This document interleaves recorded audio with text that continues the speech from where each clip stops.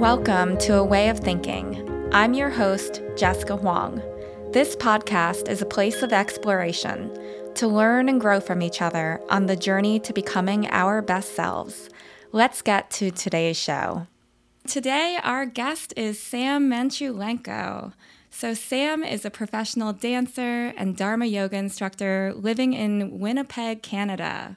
She is the creator of the Abhyasa Living Yoga Teacher Training and a mentor in the Dharma Yoga Center's Life of a Yogi Teacher Training Program. And it's through the Dharma Yoga Center Life of Yogi Teacher Training that we met. And so welcome to the show, Sam. Thanks, Jess. It's really great to be here. It's so lovely to have you. Thank you so much for coming on the show. So Sam, I'd love you to start off by maybe talking a little bit about the kind of like twists and turns that your life has taken you, and we can talk a little through that and how you've navigated some of those changes. But maybe talking a little bit first about what that has looked like for you. Sure. How far do you want me to go back? Where do you want me to start? Hit the highlight reel, I would say. Okay, I'll hit the highlights and the lowlights. Yes. Lowlights are great teachers. So basically, my childhood, pretty happy child, loved to dance, very critical and perfectionistic as well, and didn't understand how that programming was working inside my own body.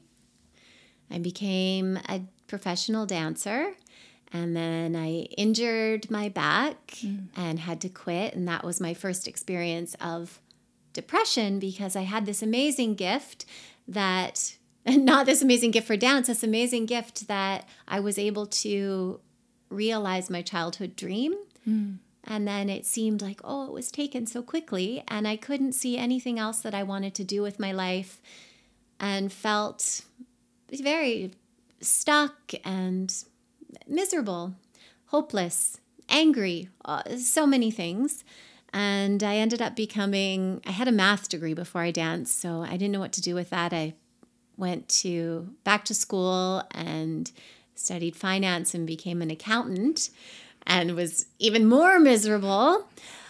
And then about a year and a half into that, they gave me a leave of absence to do a show. And I realized doing that, I used to smile and laugh and stuff. So I knew I needed to make a change, but just it was I felt so stuck. I'm like, there's security here. I don't know, what I'm going to do next. So I applied for chiropractic school, and then I quit that job.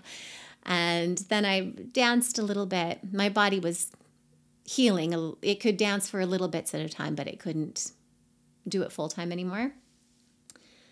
And I kind of oscillated between these jobs that really resonated with my heart and these jobs that were completely out of alignment and fear-based, because I felt I needed security and stability for a while, until one day, this is another job, I was a corporate recruiter, and I spent most of my day Googling all day, what can I do with my life? What will will I ever be happy again?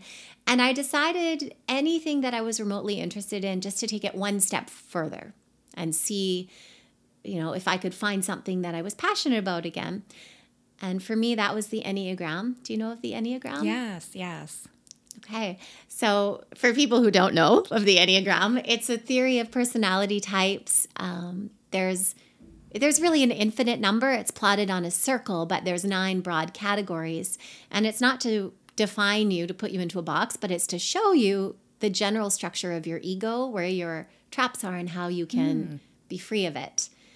So I went to study that in the Poconos Mountains through the Enneagram Institute, and it was my first experience with meditation and a real shifting point for me. I remember leaving, having this moment, looking at my hand and thinking, what am I doing in here? Like, what am I doing inside these fingers?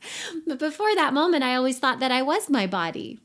So yeah, it was the beginning of a shift. And then through that, I was like, what can I do more with this? I studied life coaching. I found yoga, and yoga has really been the biggest change in my life. I ended up traveling for a long time to find a teacher until I found Dharma Mitra, who is an amazing, living guru. And now I'm grateful to study with him and to share. That's amazing.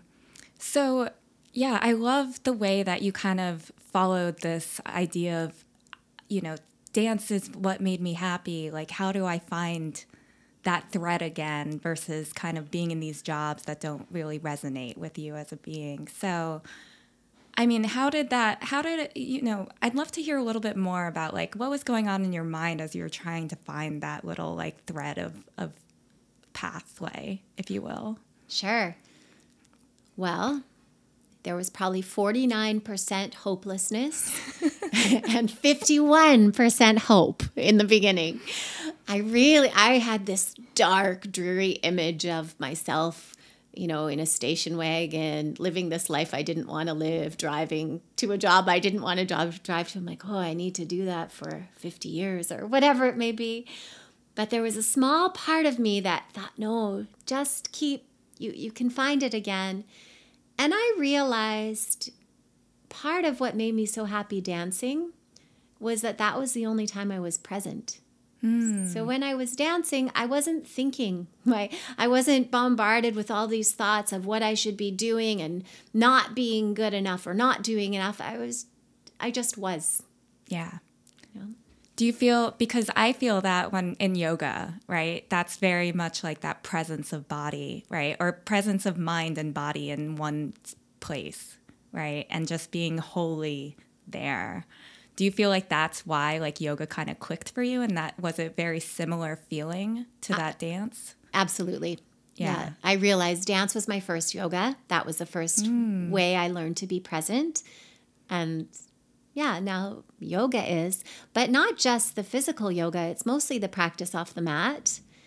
And specifically the labels, when you say being wholly present in the moment, I am existing in that moment without any definition after it.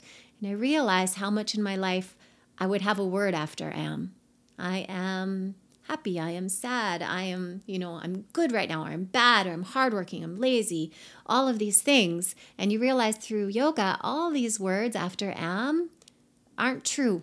They're temporary, right? They can, for a moment, be true, but they're just qualities moving through like clouds. And a lot of our suffering is we identify with these labels. So we think, I am this. Sometimes I am this. Sometimes I'm that. But yoga really teaches you how to be just present and accepting of what's happening in the present moment, which I think is actually what love is.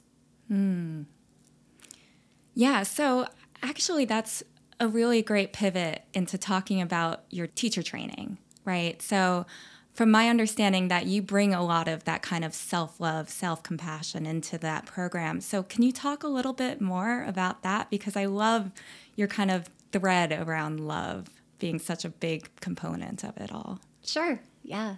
Self-compassion it's my passion right now. Yeah. But I always have been curious about what is love really, and forgiveness, all these concepts. And I realize as I look out at things I've thought, I love this, I don't like this, that's all conditional love, right? Whenever we're looking out for the qualities. And it comes from a lot of what we like or dislike outside of ourselves is a projection of what we like or dislike going on inside of ourselves. So the parts of us that we're not able to hold compassionately. Maybe I'll share a story to like help with this. Yeah. But I also realized my injury, when I reflect on it now, it was caused by a lack of self-compassion. I was so hard on my body. I never appreciated, wow, thank you. You give me this gift that I get to dance and express through you.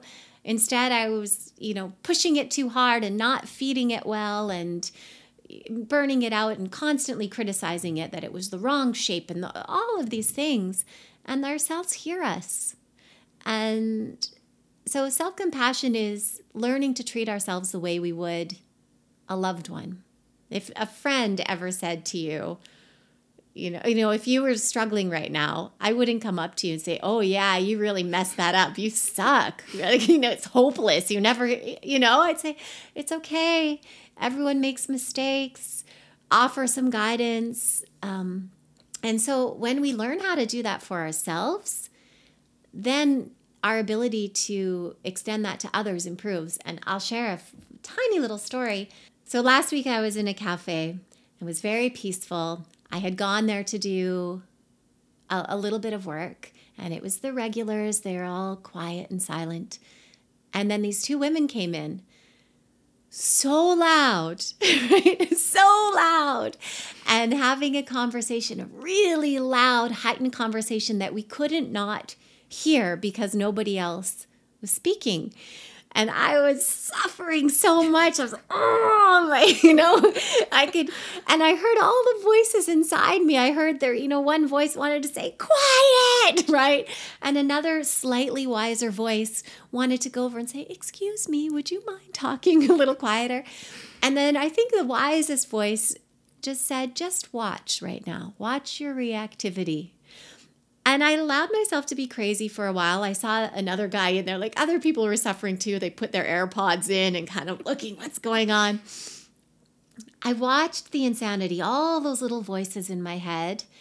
And then after a few minutes, I said, okay, do some work now, Sam. And I decided to sit and think, obviously I've been the loud person in a coffee shop before, right? We've all done this. And so I sat and I reflected, what is alive in you when you're behaving that way? And this was a job interview. So instantly, that thing that comes up in us sometimes when we're trying to prove that we're worthy or good enough or not feeling enough, all these things came up, and I reflected on, what emotions are alive in me? What fears are alive when that's happening? And then I sat and offered that version of myself, self-compassion. It wasn't active in that moment, but I can see, oh, that's been active before, and I wasn't able to see it and hold space for it.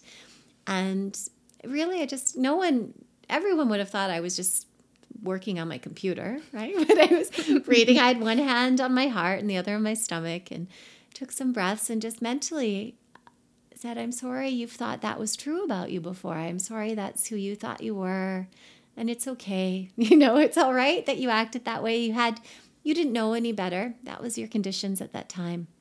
Yeah. And just after a few minutes of doing this practice, instantly I felt compassion for these women. And then it was fine. And then I didn't even hear them anymore. I could focus on my work. But I think a lot of tolerance, our ability to be peace, is really determined by our ability to have peace inside here. The whole planet's inside our whole body. And whatever we can't tolerate outside of us, there's likely a little bit, an inner kid inside of us that needs some comfort and compassion to be seen, so that we're not judging it every time we see it outside of ourselves. We're not reactive. Instead, when Dharma says, many people say this, but love is the only medicine. You can't remove hate with hate. And like I said a little while ago, I think this pure acceptance, that's love, this unconditional holding of the moment, not what we have been trained to think, this heightened, oh, I'm so in love with you. Like, usually that's, I'm so attached to you, and when you're gone, I'll be miserable. Right. But the real love we can always have, regardless of what's happening outside of us. Yeah. No, I love that. I mean, I think... So, to me, self-compassion has been one of the biggest things I've been working on. And it's a practice, right? And I relate yoga and the practice to everything now, where it's like I am practicing self-compassion. And some days I'm struggling and some days it feels easy. But it's that continuous feeling of like, how do I keep continuously forgive myself and hold space for the different iterations of myself and be able to sit there and allow that love in, right? Yeah. Allow that love for myself, allow that love, which then, allows you that love for everyone else. Yeah. It takes courage also, because a lot of times we don't want to see those darker aspects when they arise because we're identifying with what we think are the lighter qualities.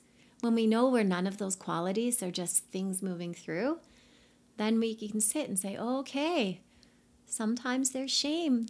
Sometimes there's anger. Sometimes there's jealousy. Sometimes there's greed. When you can see all of those things and you can soothe the one that is misidentifying with them, then they just evaporate.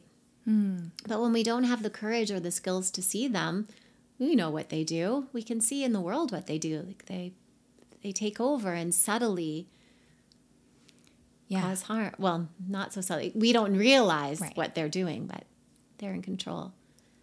Yeah, absolutely. I mean, through the practice, I think so much about like if everyone could find a little more self-compassion, what would this world look like? Right, because that I can see in myself as I've started to kind of go on that journey how much it's changed my perspective of the world and myself.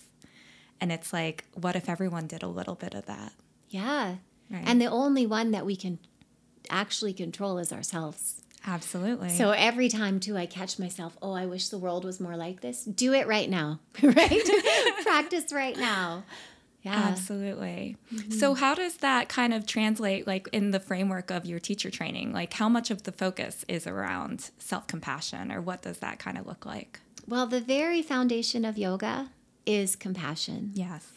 And the first teacher training I did, my students had homework to reflect throughout the week, much like Dharma does, on compassion. So reflect on compassion in the morning, watch themselves through the day, and then at the end of the day to do some journaling. And after that first week, they came back and they were all miserable. They're like, oh, I realized how bad I am and how much harm I cause and all of this. And I felt, no, this isn't the purpose. So I realized right away, oh, okay, I need to shift the focus to self-compassion because if we can't really love ourselves, we can't truly love someone else. Then we need something from them, right? If we're not able to soothe those parts of ourselves, then we're outside searching for someone who can soothe that or someone who can tell us, you're worthy, you're good enough, you're all of that. We're desperate for that. So we want to learn how to do that for ourselves. When we don't need anything from anyone else, then we can really love them. Yeah. There's no more dependency. So all of yoga, the foundation is compassion, but it's amazing when you look, there's 5 causes of suffering in yoga. They're called the kleshas. You can look at those through the lens of self-compassion and you can start to see, how to shift everything. One of them is attachment, the other aversion. So we know whatever we resist persists. Out of self-compassion, learning when there's a challenging emotion that comes up, if we have the tools of self-compassion, instead of saying, I can't feel this is too much, pushing it away, which makes it stay and solidify in our body, we can see, oh, here's resistance, and I'm going to allow this to be here. I'm going to allow this unpleasant sensation to be here, but to hold it, right? And there's 3, Kristen Neff does a lot of the main teachings on self-compassion. I really recommend her. And, the foundation, the first one is to be in the moment with mindfulness instead of story. So when there's some unpleasantness in the body, be mindful, just feel it without labeling in a story. So the story is, oh, I did this is terrible, and now because of this, no one will ever love me, or I'll never get a job, or this is going to happen, I'm going to lose my house, I'm going to have to move to whatever, right? All of this craziness in the story, you're not in the present moment anymore. It's a hallucination. It's the mind, right? So being mindful is the first one when there's a struggle, so that we actually can be with it. And then the second one is common humanity versus isolation. So usually when we're struggling, we think I'm the only one who does this, that we look outside, everyone else is doing well, they're all great, and I'm the only one who makes mistakes like this. We know this isn't true, right? Everyone suffers. This is part of Earth School being here. So we can acknowledge this is part of life. Everyone makes mistakes, so we don't isolate ourselves. And then the third piece is offering kindness. Instead of, you idiot, you should have known better, offering some kind words like, yeah, this is difficult for you to feel, and I'm willing to sit with you and I'll be here with you while you go through this and hold the space for you. So really, your question was how much of it's the whole training. we go into all of the things. So we go into the causes of suffering. We go into the yoga philosophy. We go into the yamas, the niyamas, everything. But there's so many different lenses, different angles that you can focus them on. And it's, of course, very helpful with compassion work to focus on how you're interacting with others. Ahimsa is, treating others with this loving openness, free from fear, but to remember that there's others inside our body. There's other voices in here. There's the cells of our body. So working on that relationship here, which radiates out. Yeah. Naturally. Absolutely. I mean, that's the thing is I feel like through doing the teacher training, it opened up such a world view into yoga and all the different pieces of the puzzle that it just feels like it's endless, the learnings, right? And, it's like how they say you can read the Bhagavad Gita a million times and it will always be teaching you different things, right? And I can see how it's like, yeah, there's such a wealth of knowledge in there. But going back to what you were saying, it is interesting, like the bit that you're saying about aversion, because they say that aversion and attachment are kind of like two sides of the same coin, right? And I was in a class recently and we were talking about how it's like not only are we averting the bad things, but we're getting too attached to trying to get back to the good, and how that is also in essence creating our suffering, right? And so it's that allowing that flow of life and being okay with the present moment in the good and the bad is kind of that place of peace that personally I've been trying to get to. And I feel like it's hard, right? And it's a practice. Yeah. Being more comfortable, being uncomfortable. Yes. Or being okay when it's not okay. Trusting that everything's unfolding perfectly. Yes, yes. Dharma always says everything is perfect. Yeah. Yeah. I love what he always talks about, how New York is one of the best places to practice yoga because it is full of trials and tribulations. It makes me laugh every time I'm walking to yoga class and someone walking slow in front of me and I'm like, I need to get to class. And I'm like, but the struggle of that in and of itself is me not living in yoga, in that piece. Yeah. Because I'm creating a struggle right there. I'm kind of mentally yelling at the guy in front of me going, get out of my way. I got to get to yoga. Right. When you could be in yoga right there. Right. Same with me when that story I just shared in the coffee shop, the thought came through my head, I need to do my work. And then I instantly laughed at myself because there's a part of the ego that thinks that I live here to do work. But there's a wiser part that knows we're not in these bodies to get our work done. We're here to learn how to love and learn who we really are. So, of course, if I was stuck in that ego train of thought, I need to do my work, I could have closed my bags and stormed out of that cafe being right. The ego loves to be right. That person was a jerk. They should know better. They should be more self-aware. And I would have completely missed the lesson and the opportunity to offer compassion to that version of myself and to learn how to love something that I didn't know how to love yet. I love that. I love that so much. So actually, I'm curious to talk a little bit more about Enneagram, just to switch a little focus, since you said that was a big part of the shift that you made. So how is that really playing into what you're doing now, or how do you feel like that has kind of influenced kind of the path that you've been on? Yeah. I'm not an expert of the Enneagram, so I did the first part of the training. For me, it helped me. I didn't understand my ego at all. I didn't even really know, we talk like we identify with our thoughts. We think we are our thoughts. We think we are our body. We think we are everything that's happening here. So the Enneagram was the first time where I saw, there's this programming that's happening that's not me, that actually if I get still, I can see this programming and I don't have to give into it. And it helped me quit those jobs that I didn't love because I could see why my ego type felt stuck in those jobs, because it would have seen itself as successful, or these were, there were other beings that valued it. So I could see that makeup in it and realize, there's that story. That's not my truth. So it helped me to understand my ego so that I didn't have to fall into it so much. I don't do much work with it now. I think if I were to do it with my students, I'd have to really understand all of the types very well. And I only really went into understanding myself well. But with yoga, when we go into understanding the koshas, like what we're made of, we think we're made of these meat and bones and skin, but this is not us, right? This is just made of food, the physical body, and the different layers of the body, right? The energetic body, the mental body that has all the emotions linked to it. So whatever stories we're feeding through there, that results in emotions. And there's a link in there, the ego, this idea that we're a separate self. So different stories come from that. I'm a separate self, but who am I? What is my specialness? Or all of that is kind of in the lower mind. So, it was a piece. It was a step along the path, but yeah, from the way that you talk about it, it sounds like it was almost like a gateway, if you will, right? So it was kind of giving you the step in the right direction to say these things that I am doing may not really suit me because of these ways. And then it kind of opened you up to the next thing. Absolutely. Yeah. Yeah. It showed me some patterning and walked me the next step out of that patterning. Right.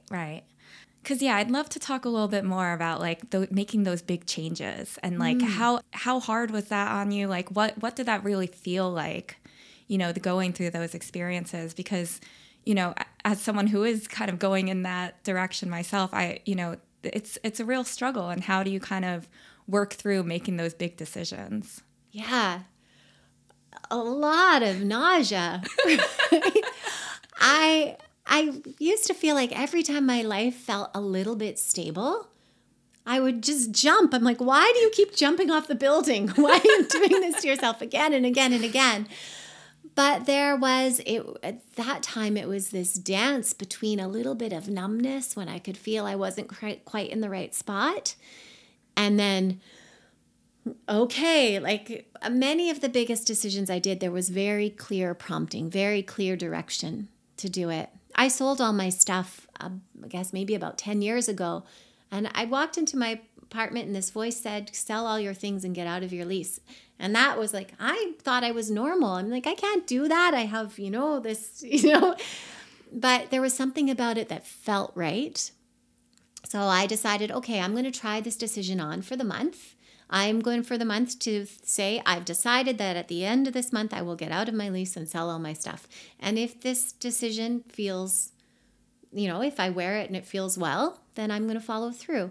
So often, instead of getting into like pros, cons lists, we can get stuck in all the mental chatter and the noise. And the real answers come from, right, from who we are, the much deeper, wiser guidance of the heart. So I find sometimes just making a decision, saying this is what my decision is, and setting I'm going to sit with this for, a week. And I ask for help a lot. If you don't wish me to do this, show me in a big way, right? And then wait and watch. And then, okay, there's no guidance. Keep going. The interesting thing, and Dharma says it all the time, in the Gita, fix your mind on me alone, rest your thoughts on me alone, and me alone you'll live hereafter.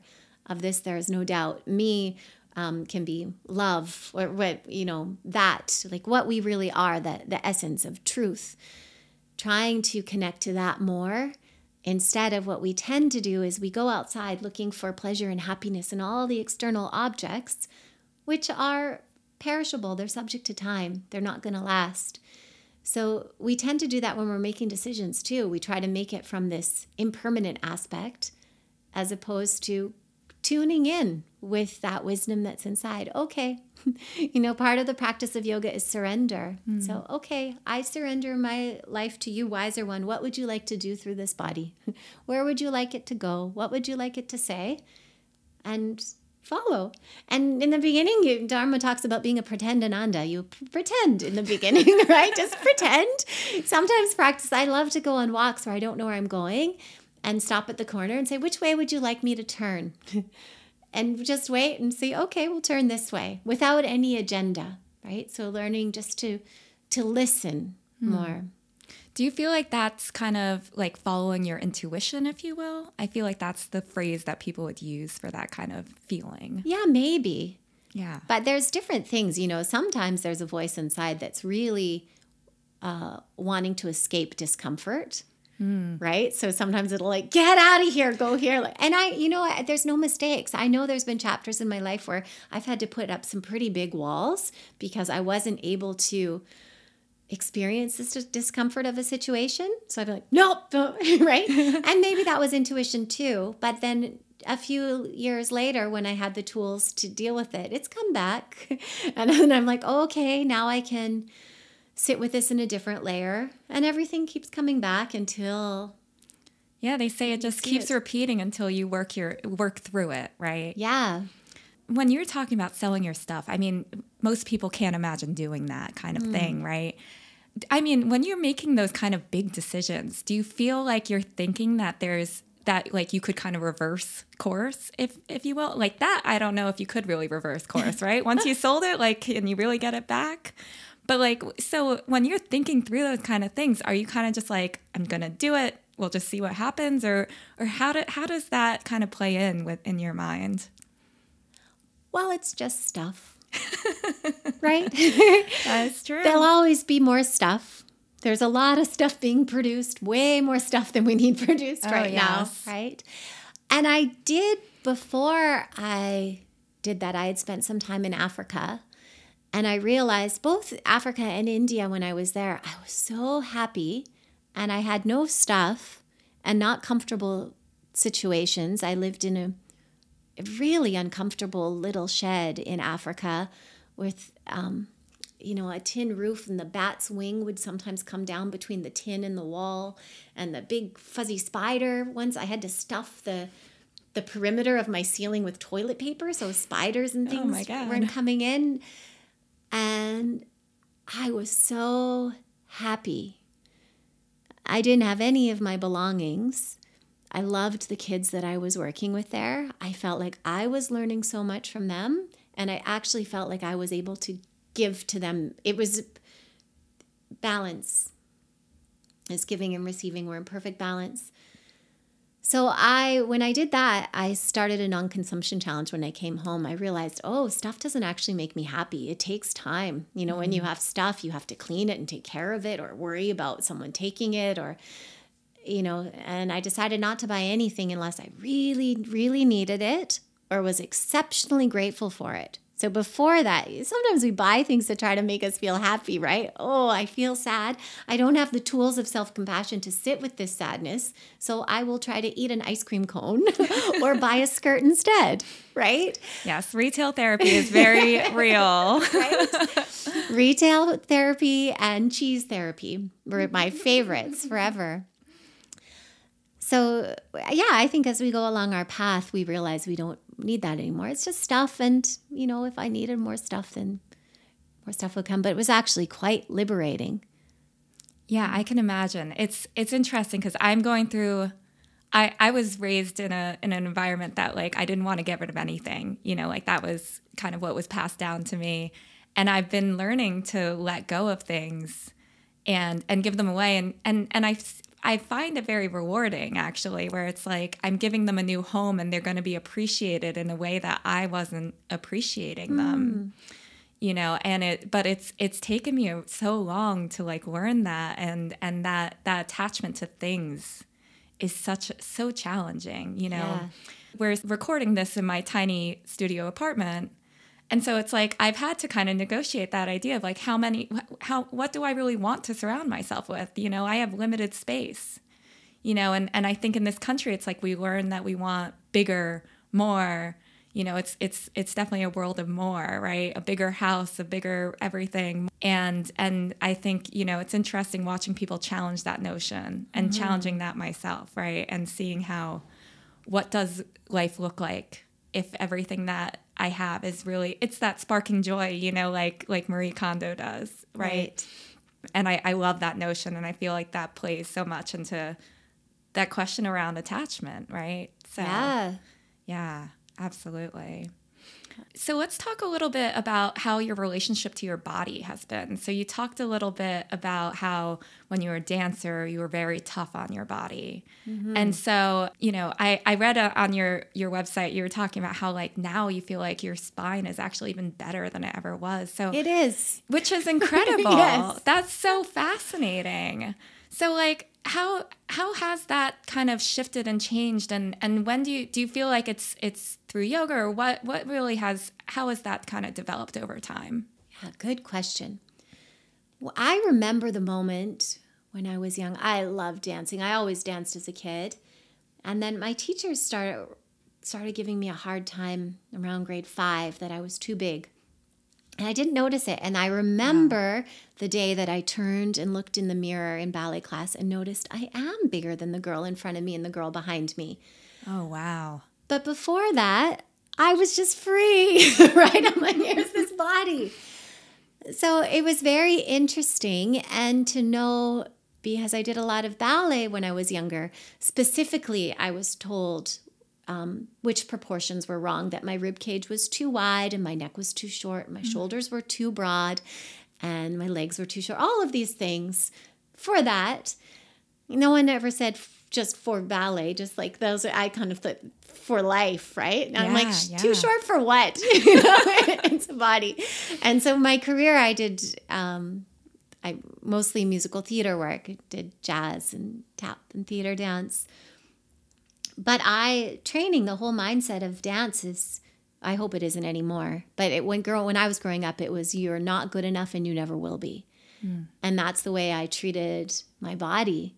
And I was miserable and hungry and tired and sore, all of these things. And, a lot of it had already shifted before I found Dharma. But the amazing thing that Dharma offers is when we practice the asanas, the poses, he always tells us to offer the pose. So our body isn't an object. In yoga, we talk about non-objectification. This is one of the yamas, not identifying ourselves as this limited object. But it is a tool to express bhakti or love or devotion through. And if you do yoga in this way, whatever posture you're in, you're sharing the benefits. You're not just doing it for you, but you're imagining, I'm doing this to imagine. Did you see Captain Marvel? Yes. I love that. Like in all those lights, I'm like, yeah, that's how yoga feels, right? You're in these shapes and imagining that this brilliant light, our essence, is flowing through and being shared wherever it needs to go. So that shift of moving my body in a way where I was moving it, the path of karma yoga is to learn to do all our actions without attachment, without expectation to the fruit. So growing up, my body, I had so many attachments. All the training and work I did, it was so I could get something, so I could do something, so I could be something, become something. And yoga is about doing it just out of love of who we are, right? So no expectations. Dharma shares that really shifted for me, that the asanas are expression of love just for love's sake. Yeah. Right? Yeah, I love that. I mean, it's so true. It's interesting. I mean, because even, you were saying how hard it was just in the realm of dance specifically, and how, they really are measuring you to a certain specification, right? But I think, I speak from the perspective of a woman, right? Mm-hmm. But in so many ways, we are all placed in this kind of like idealism of what you're supposed to look like. And I think we're, and it takes so much time for us to kind of learn that you're perfect just the way you are, right? And that is such a hard lesson to learn because we're, society and all the scrutiny. But I can imagine in the dance world, it is just heightened to a level, that is so hard, especially at such a young age. So that's, I can see how that really affects you so much. And like learning to change that narrative is such a lesson. It's a huge lesson. It's also interesting. It's very easy to blame society for this problem. And I remember years ago, I used to imagine that I had a pet lion sometimes, right? If I was in environments where people wouldn't be kind to me, I'd imagine the lion. Rawr. Or sometimes I started to bark a little bit about, fight outside. It's not true. And then as I went further in my practice, I realized if I don't have some programming inside me that already believes what they're saying or resonates with them, that won't happen. So actually who I needed to protect myself from, that conditioning was closer to me than I knew. And I think, I don't know what people believe about reincarnation. When, Dharma says, I love when he says after class, do you believe in reincarnation? You better, right? But it's interesting. If you don't, there's so much suffering. I wasn't raised to believe that. And life seemed so unfair to me. And I suffered a lot from that because I also felt guilt about having certain things and others not. But when the way it's talked of in yoga is, the purpose of life is to experience everything. We go through all these experiences, and then when we're done, whatever, as far as we've gotten on our path, we carry that forward with us and continue from there. So it was perfect that that I was brought up into that environment around those belief systems because I needed to bring light to that belief system in me already to be able to heal it. So I don't think I'm a victim to anything in society. I think it was already in me. That's why I was there. Interesting. It's interesting because it's like no matter what, right? We're all going to be kind of subjected to the creations of our own mind, right? So in whatever way that comes from, like society or our parents or whatever you want to call it, but they're creations in our own mind, right? Right. And it's and it's exactly what you said, that awareness to kind of see them for what they are and start to slowly shift the way that you think about them. Right. Yeah. Yeah, because someone else may have been told those same things and been like, too big for what? No, I'm fine. There are some, right, that go through. Like not everyone is triggered by the same things. Right. Yeah, so. It's always so interesting because I think of triggers as being interesting, right? Because when you're triggered by something, it is because there's something in your past that it's bringing to light, really, right? Or something that you need to kind of resolve realistically if you choose to do so. Right. And so it's like when you look closer at your triggers, I feel like that's kind of your path to liberating yourself from those things that are holding you back. 100%. And then we need the courage to not resist them and not be attached to the pleasantness. When Dharma says in reality, when things are difficult, we should be so happy. Oh, thank you that I get to learn this karma now, right? That I get to go through this. So, yeah. Yeah. Absolutely. I know every time, like Dharma's little piece of wisdom, just like there's such a blessing every time. But yes, exactly. It's that idea where it's like leaning into the hard things, right, is not something that most people, like we all try and avoid the negatives.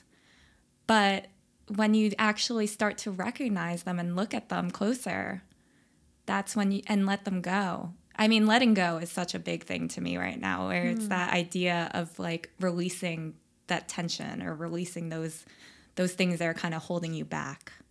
Right. And how much are we actually holding on to things that are getting in our way? So I love all of that. Is there anything else that you want to cover off on that we haven't talked about thus far? Oh my goodness. I don't know. I think the most important thing is to know that the real happiness is inside. I think that's where we're all going. I love that the texts say everyone gets there. No one doesn't make it to the goal. So, right now we're searching for happiness outside. Well, maybe in this green juice I'll get a little happiness or, our friends or loved ones, whatever it is. But as we go deeper in our practice and our path, we start to connect to this happiness, the spontaneous happiness that isn't based on anything outside of us. Dharma calls the backup light. And then when we have more of this, we're not as subject to the craving and aversion because we're not trying to identify ourselves as outside of ourselves. We're getting closer and closer. So who we are is not an object. Everything we can perceive or see with our senses, these are objects outside of us, but we are the subject. And important to know that the subject is said to be in a state of perfect peace, this existence, bliss. Yeah, everything is perfect. Yeah. So I have a couple final questions as we wrap up. So, they can be quick and nothing too crazy. So the first one is, how would you describe your current relationship to yourself? Oh, I'm my best friend. I love it. And COVID was great for that. I'm like, okay, this is your friend. That's beautiful. Formerly worst enemy. Yes, yes. So it's been that shift. Mm-hmm. I love that. What is the best lesson that you've learned recently? Best lesson that I've learned. That everything is worthy of love. Everything, without exception. But what love is different than we think. So sometimes love is motivating or inspiring or encouraging, and sometimes it's soothing, listening to. Everything. That's great. This one will be interesting. What do you consider most valuable to you right now? And this doesn't have to, so based on our conversation, this doesn't have to be something physical. Right. But, I'd be curious what your answer would be to something physical and then just in general, like what do you consider most valuable? Well, something physical most valuable is my relationship with my teacher. I am so grateful that life led me towards Dharma and, that I'm able to study with him and be in his presence. And what's most valuable beyond that is the little bit of wisdom that's been awakened by being in his presence. So I feel when I'm not with him, I still hear his voice sometimes. That would be the most valuable thing to me, that inner guidance. That's great. And this one I already know the answer to, but I'm going to ask it anyway. What is the number one skill you believe that everyone should work on? Self-compassion. 100%. Everybody needs to be loved. Everyone is running around desperate. Will you love me? Will you love me? Can you take care of me? Right? Everyone wants compassion but isn't quite sure if they are worthy of it or deserving of it. So first, I think to know, yes, you are. The way you are in this moment, self-compassion and forgiveness is a big part. Yes. But forgiveness doesn't have to be so complicated. It doesn't have to be a bunch of steps. You don't even have to go back and talk to the person that, you feel that you need forgiveness from or from yourself. It's pure acceptance and understanding that in that moment, that is the best you could do according to your conditions. And the past is over, right? If we could just, right? If all our attention was in the present moment, we never suffer. Everything we need, we have right now. I'm sitting on this amazing chair, talking to you. Nothing needed, right? No problems. Problems need the imagination of future or past. So off of that question, I am curious, how do you feel, because I agree with you, suffering is so brought out of the past and the future. So how do you feel about when you're thinking about the future? Do you not have any kind of anxiety, or how does that kind of work for you? People often ask, what's your future goal? Mm-hmm. My future goal is to know what love really is, which helps ease anxiety because I can be learning it no matter what happens. So, of course, there's times where, not as much anymore, where I used to really worry about how will I support myself, all of these things, which are natural. And then I feel like it's been proved to me over the last 20 years that it's being taken care of. I can't see how. My imagination of how my life would unfold would have been much smaller than how it has been. It's been perfect for me, right? Not for someone else, but sure. So when you're setting goals for what you want in the future, if the goals are quality, instead of a possession or a thing. I think that really helps. That's so interesting. Actually, one of my goals is around self-compassion. So I feel like I need to lean into that a little more. And you can have it right now. Right. That's the best thing about them. So the quality, if we're thinking, I need this big house, you're imagining a big house. Of course, you can do this too. We can visualize and we can materialize things, and you can imagine how you'd feel when you're sitting in it. But you don't want that. You want the way that you'd feel sitting in it. So usually it's to feel safe. All right. So can you let yourself feel safe right now? How would you feel safe right now? Sometimes, if someone was listening to me, okay, can you listen to yourself?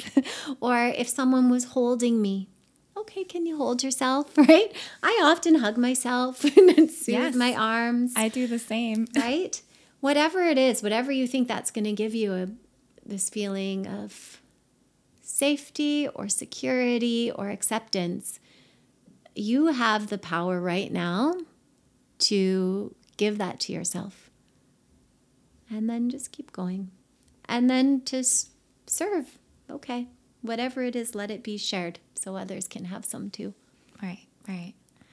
Yeah, that's absolutely beautiful. It's something I feel like I still struggle with so many times, but it's true. I love what you said right there, because it's like when I am being really hard on myself, I ask myself, how can I love myself a little more? And I will give myself a little hug too, because it's like, we are so hard on ourselves. Yeah. I think that's, and it's learning to be a little more gentle with yourself. And that's really hard.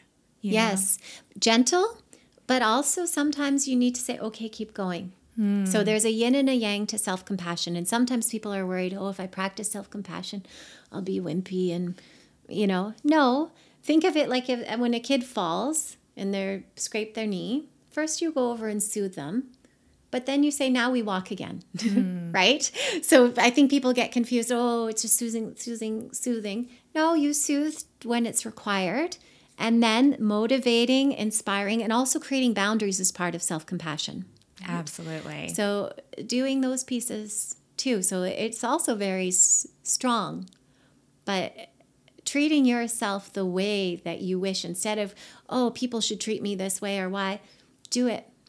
Right. Because I think such a big part of that is that you learn how to, what you are willing to receive, right, is going to be elevated to the love that you are giving yourself, right? You're not going to accept anything less than that. Yeah. And that is that's the boundary piece that you're talking about right there, right?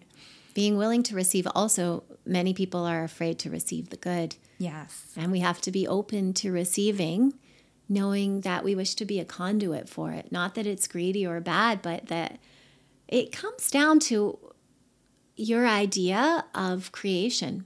Is this for punishment and judgment, or, because we're flawed? So there's an idea that creation is that we've fallen from God. And then if you have that, then you'll perceive everything through those eyes and kind of have a sense, we're not worthy, we're not deserving. I was raised more that way, not by anybody's fault. It was what they had in them. Mm-hmm. And the other is to believe that everything is an expression of this divine love that we can't even fathom. And if you have that understanding of that creation as an unfoldment, expansion of this consciousness, this love, unconditional love, well, then of course you're meant to receive it and share it. Absolutely. I love that whole question of deserving. I think is huge, right? Where we often, the good things in life, we feel undeserving of them. Mm-hmm. And it's like, but what if you actually felt that the vastness of life is beautiful and meant for you, right? What if you accepted all that into your life and instead of holding yourself back? We're worthy and deserving just because of our existence, our real nature. Yeah. Beautiful. All right. So I think let's wrap it up here. This is so lovely. Those final questions stretched a little longer, but it was so nice. Again, thank you so much, Sam, for joining us today. Sam offers a free satsang every Tuesday evening. And do you want to say what time that is? Sure. It's 7:20 Central 8:20 Eastern. Okay. And you can find Sam on Instagram at Sam the Yogi, or you can find her on her website, samtheyogi.com. Thank you so much again to Sam Manchulenko for being our first guest on A Way of Thinking. And thank you so much to all of you for taking the time to listen to this episode. If you loved this episode, please hit the follow button and share this episode with your friends. I hope some of the beautiful wisdom shared today resonates with you and perhaps creates some change in your way of thinking. Remember that I believe in you, and I am so excited for the day that you believe in you too. Let's continue learning and growing together. Tune in each Wednesday for new episodes of A Way of Thinking.